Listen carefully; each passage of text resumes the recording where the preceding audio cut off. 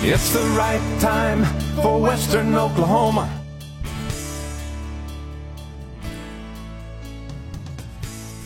Well, with us today is Tyler Bridges. Tyler is from the Clinton Public Schools. Tyler, good morning. Welcome to the program this morning. Good morning. Good morning. It's good to have you on the show. In the middle of the year, I got you up early. I'm telling you, it's a Christmas break. You got me. And then I locked the door on you. I wouldn't even let you in. I told my wife last night, I said, oh, man, you sent me that text reminder. I said, I'd put it on my calendar, but I said, I forgot I got to go do the radio show in the morning. She looked at me, she said, what time do you have to be over there? I said, 7. She's like, oh, man, on Christmas break, you got to go over there at 7. I said, yeah. It'll be all right, though. I need to get up. A dedicated school superintendent. Got me out of bed. Yeah. So how you doing? Doing well. It's been a fast first half of the year. You know, it seems like they go by faster as you get older. Yeah. You know, when you're a kid, that it's forever. Yeah. Between school starting and Christmas. Yeah, I don't know. It was we had a good first semester. A lot of, quite honestly, pretty smooth the whole entire time, and it just goes quickly when things when it's like that. It goes really fast. I think that it's halfway over. It's crazy. So you're right, still in the middle of quite a bit of construction work. Yeah, a ton. So we've got all 3 projects going on right now. Phase 1 was Nance and Southwest, the 2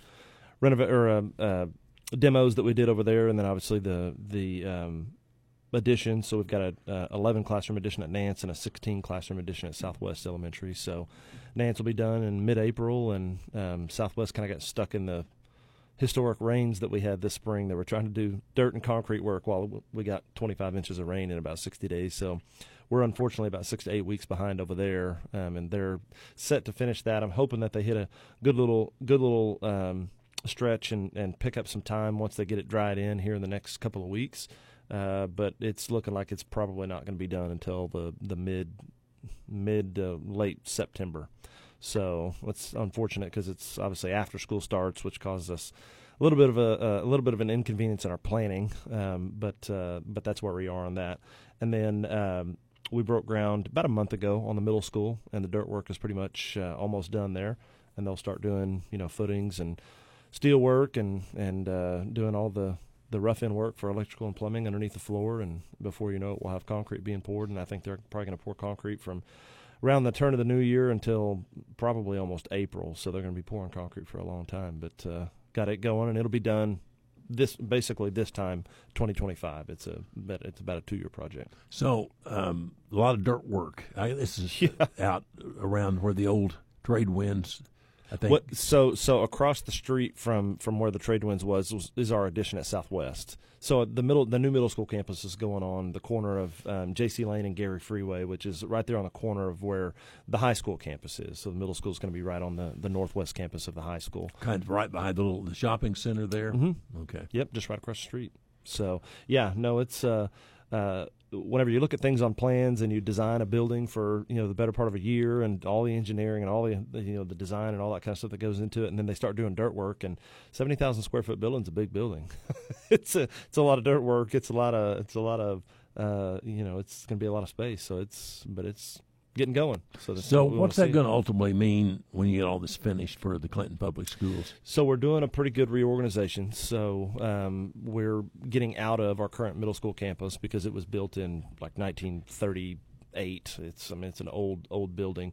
Beautiful building, 2-story old school. That's just the one that's located down off of the Gary.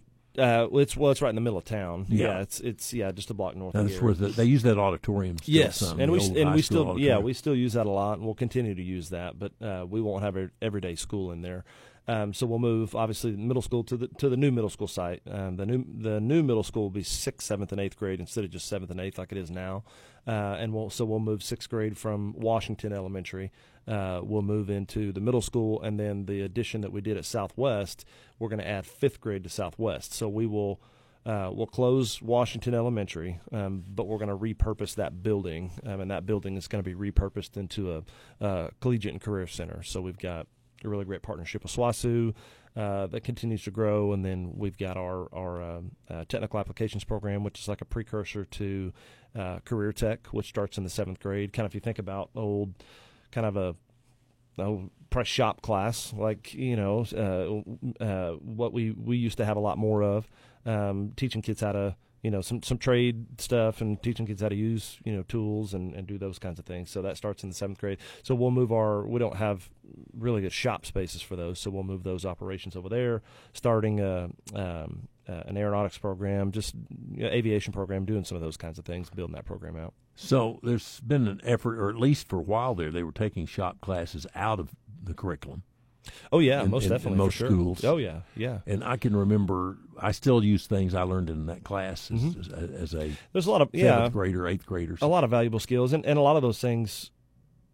Whenever you look at what has become kind of where we're pushing education, and what has become important in education, and sometimes people just maybe think there's not room for some of those things. But we're about, our biggest thing and our biggest goal as a leadership team and as a district is creating opportunities for kids. And so if we've got students that want to do those types of things, we send a lot of students to Career Tech. And so between our junior and senior class, usually about 20, 25, 30% of our students go to Career Tech. And so we really push to make for sure that by the time students hit their sophomore, junior year, they've picked a lane. They're not just doing school. They're either in concurrent, or they're in Career Tech, or they're they're taking our career pathways courses where they're getting internships or doing work study. They're doing something, and they're not just coming to class and then just going home. We're working towards something. So the technical applications program is 6 years old now. And it's been very, very successful. So we'll continue to grow that program. So for a long time, we really pushed going to college in most schools.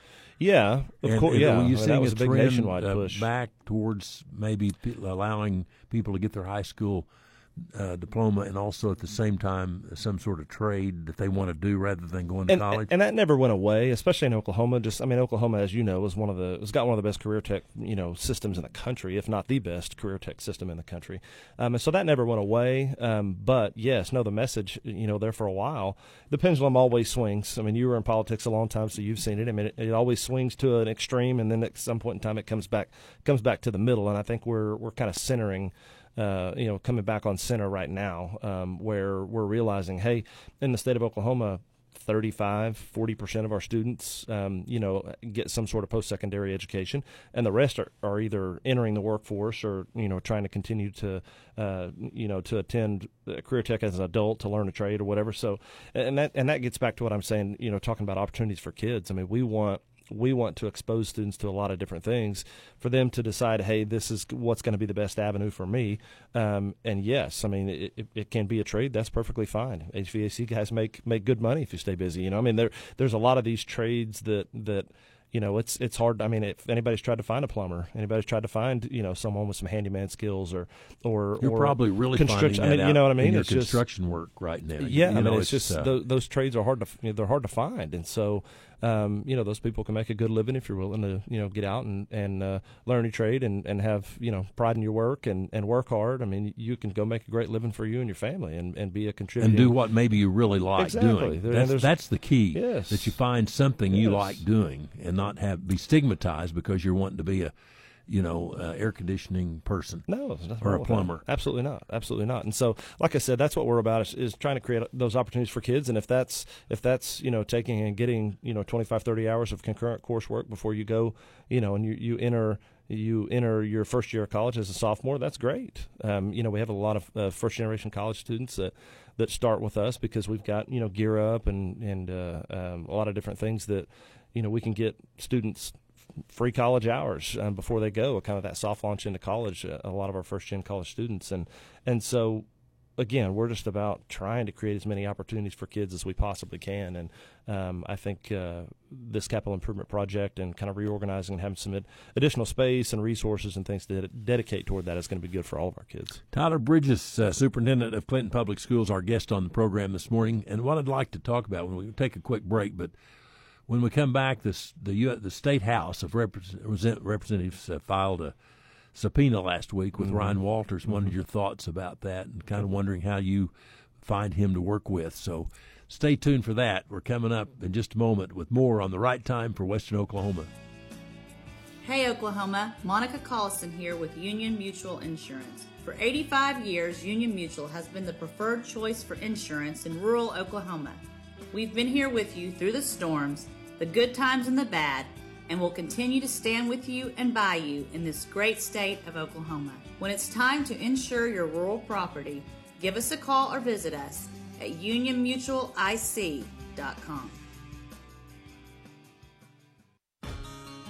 We're your neighbors. We're your kids' sports coaches. We're your school board and chamber members, your church deacons, your local 4-H club and FFA chapter partners.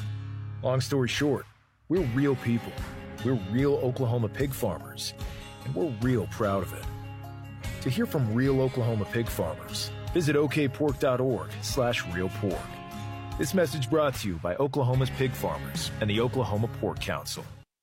If you're looking for specialized nursing care for a loved one, or if you're looking for an exceptional place to work, you will be pleased with Maple Lawn Manor's approach to care, compassion, and dedication. They offer physical, occupational, and speech therapy, as well as an open menu from their dietary department. Stop by and join us for a tour of our facility at 800 Arapahoe Street in Hydro. We have the highest facility ratings for care in the area, according to government sources. Maple Lawn Manor in Hydro. We celebrate life. Western Oklahoma is known for unpredictable weather. One day it's nice, the next a foot of snow's on the ground. Wouldn't you like to know your heating unit is ready for the Western Oklahoma winter?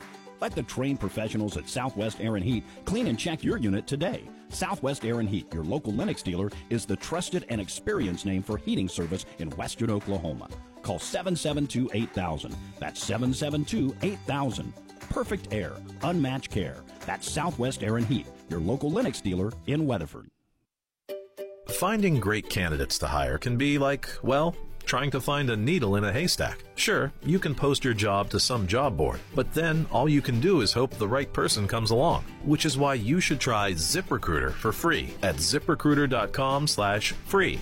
ZipRecruiter doesn't depend on candidates finding you. Its powerful technology identifies people with the right experience and actively invites them to apply to your job. You get qualified candidates fast. So while other companies might deliver a lot of hay, ZipRecruiter finds you what you're looking for. The needle in the haystack. 4 out of 5 employers who post a job on ZipRecruiter get a quality candidate through the site within the first day. ZipRecruiter, the smartest way to hire. And right now, you can try ZipRecruiter for free. That's right, free. Just go to this exclusive web address, ziprecruiter.com/free. That's ziprecruiter.com/free. ZipRecruiter.com/free. When life throws you a curveball, turn to Dr. Mark Mann and Jessica Simmons, APRN Family Practice Clinic for fast, reliable care. Now accepting urgent care and walk-in needs. From colds and coughs to sprains and strains, they've got you covered. Need a physical exam or laceration repairs? They do that too. Visit them at 90 North 30th Street, Suite 4 in Clinton. Dr. Mark Mann and Jessica Simmons Family Practice Clinic, where compassionate care meets convenience. Open Monday through Friday because your health can't wait. Bridging the gap in care for Western Oklahoma. Hammond Phillips is now part of Select Water Solutions. Select is a leading provider in all things water, from sourcing, transfer, recycling, infrastructure, flowback, well testing, disposal solutions, and fluid handling and fluid chemistry. Our mission is to focus on developing sustainable water and chemical solutions with a commitment to conservation and reuse. Select Connect. We are all connected by water. 7:23 on the right time. With us this morning, if you just tuned in, Tyler Bridges, who's superintendent of Clinton Schools. The state superintendent elected a couple of years ago, Ryan Walters, rather controversial to say the least. Last week, the Oklahoma House of Representatives filed a subpoena with him and the State Department for information. I looked at. Did you look at the actual subpoena itself to see what they were asking for? Yes. What did you see? I mean, I saw that he's claiming, I guess, that a lot of students have applied, and they're just asking for some, I guess, evidence. He's made several very very pointed, very inflammatory public claims about a lot of things, and I think they're just asking for some backup and some evidence. We're providing a lot of justification with some really blanket and broad statements for things in public education, and I think, duly within their right, they're saying, hey, show me where this is a widespread issue, and then we'll either try to find a way to help or let you do your thing. So he's made some pretty broad statements about, parents need to have certain rights in schools. Certain books should not be on display in schools. Is that valid? I mean, as a superintendent, you hear these things that people basically out there listening this morning want to hear that. I mean, they want more public input. The parents want to be able to determine what books their kids read in school and that type of thing. Are these valid concerns, I guess, is the question that I think is on the table. So I would say two things. One, that right has always been there. I mean, that right has never not been there. And two, we're painting with a really, really broad brush on some very, very isolated incidents and some things that maybe don't even happen in the state of Oklahoma but have happened in other states. For example, what are you talking about? Like some of the books that are supposedly accessible? Yes, and yes. I mean, those things are. Well, it's just like the one that gained the most headlines with the teacher out of Norman and the one in Tulsa and things like that.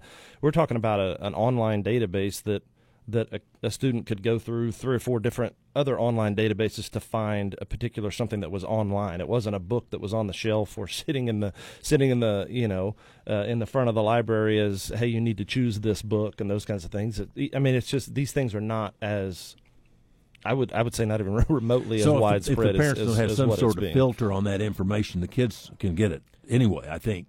Well, on their own devices. That would be that would be something that we have said, which is it's really hard to say, this is a school's fault or this is whatever whenever they've got an iPad, a cell phone, or whatever that has no parental controls, and we're not looking at what they're looking at either. I mean, they've got access to unfathomable things, on the internet and those types of things. So it's just to say that we are making some really broad blanket statements about some things to make them sound like they're happening in every single school across the entire country and every corner of rural Oklahoma and everywhere else.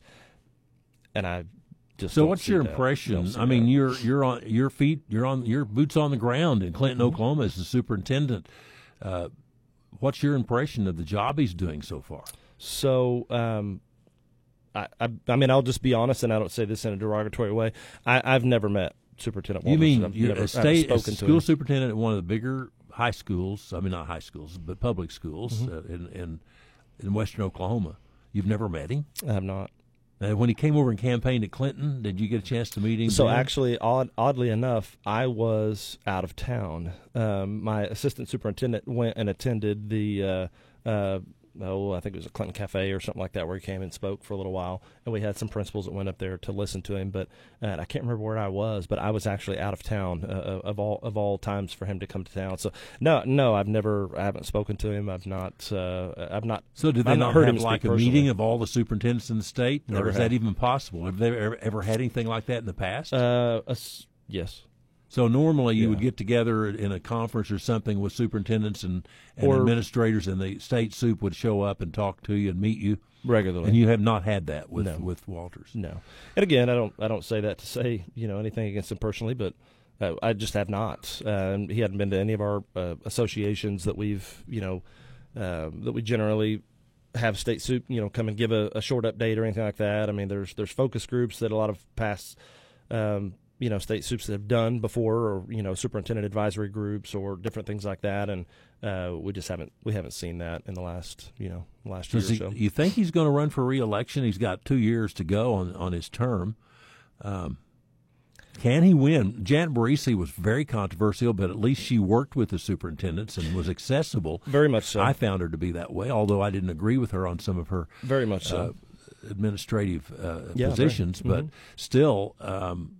But she lost when she ran for re-election. She got beat pretty bad. I was getting ready to say lost is not even a good descriptive term. So is Ryan Walters in that same category? I don't know. We're in such a different political time right now, and just the way that he is controversial. I mean, and you were in the State House whenever Superintendent Barisi was there. The way that he is controversial is a totally different level of controversial from what Superintendent Barisi was. So, and we're in a very, very different political time. So Superintendent Barisi was a lot about she was controversial more on policy. and that there were things that, there were things that she wanted to do and things that she believed in that maybe the masses in public education or just the leadership or whatever didn't necessarily agree with. But when it came to just respecting the profession and teachers and just public education as a whole, I mean, there was never really any derogatory remarks, or things about that. What we're seeing right now is very, very highly charged political rhetoric. It just is, and again, getting back to that kind of painting with a broad brush and saying some really inflammatory things, and sticking to those inflammatory remarks. It's just different. There is some policy stuff in there as well that that has been said that people disagree with and kind of gets people's cackles up, but a lot of it is really just the language surrounding the politics of public education right now that is different. And again, social media wasn't as big of a thing then, and just the avenues and platforms that information is spread, whether factual or not. And the words that are used, the words that are acceptable to be used, and the things that are acceptable to be said in politics now, we're just not that way. However long what was that? 15 years ago, things have changed a lot. Well, I know Representative Baker very well. She's chair of education in the House. Yes, and I helped her campaign. She's a former teacher, mm-hmm. and I will tell you that she cares about teaching and students, but she's not happy. And she's a conservative, but she's not happy with what's been going on and does not have access to information that they're trying to get, and that's why they did the subpoena. Yeah. Tyler Bridges, our guest superintendent of the Clinton Public Schools.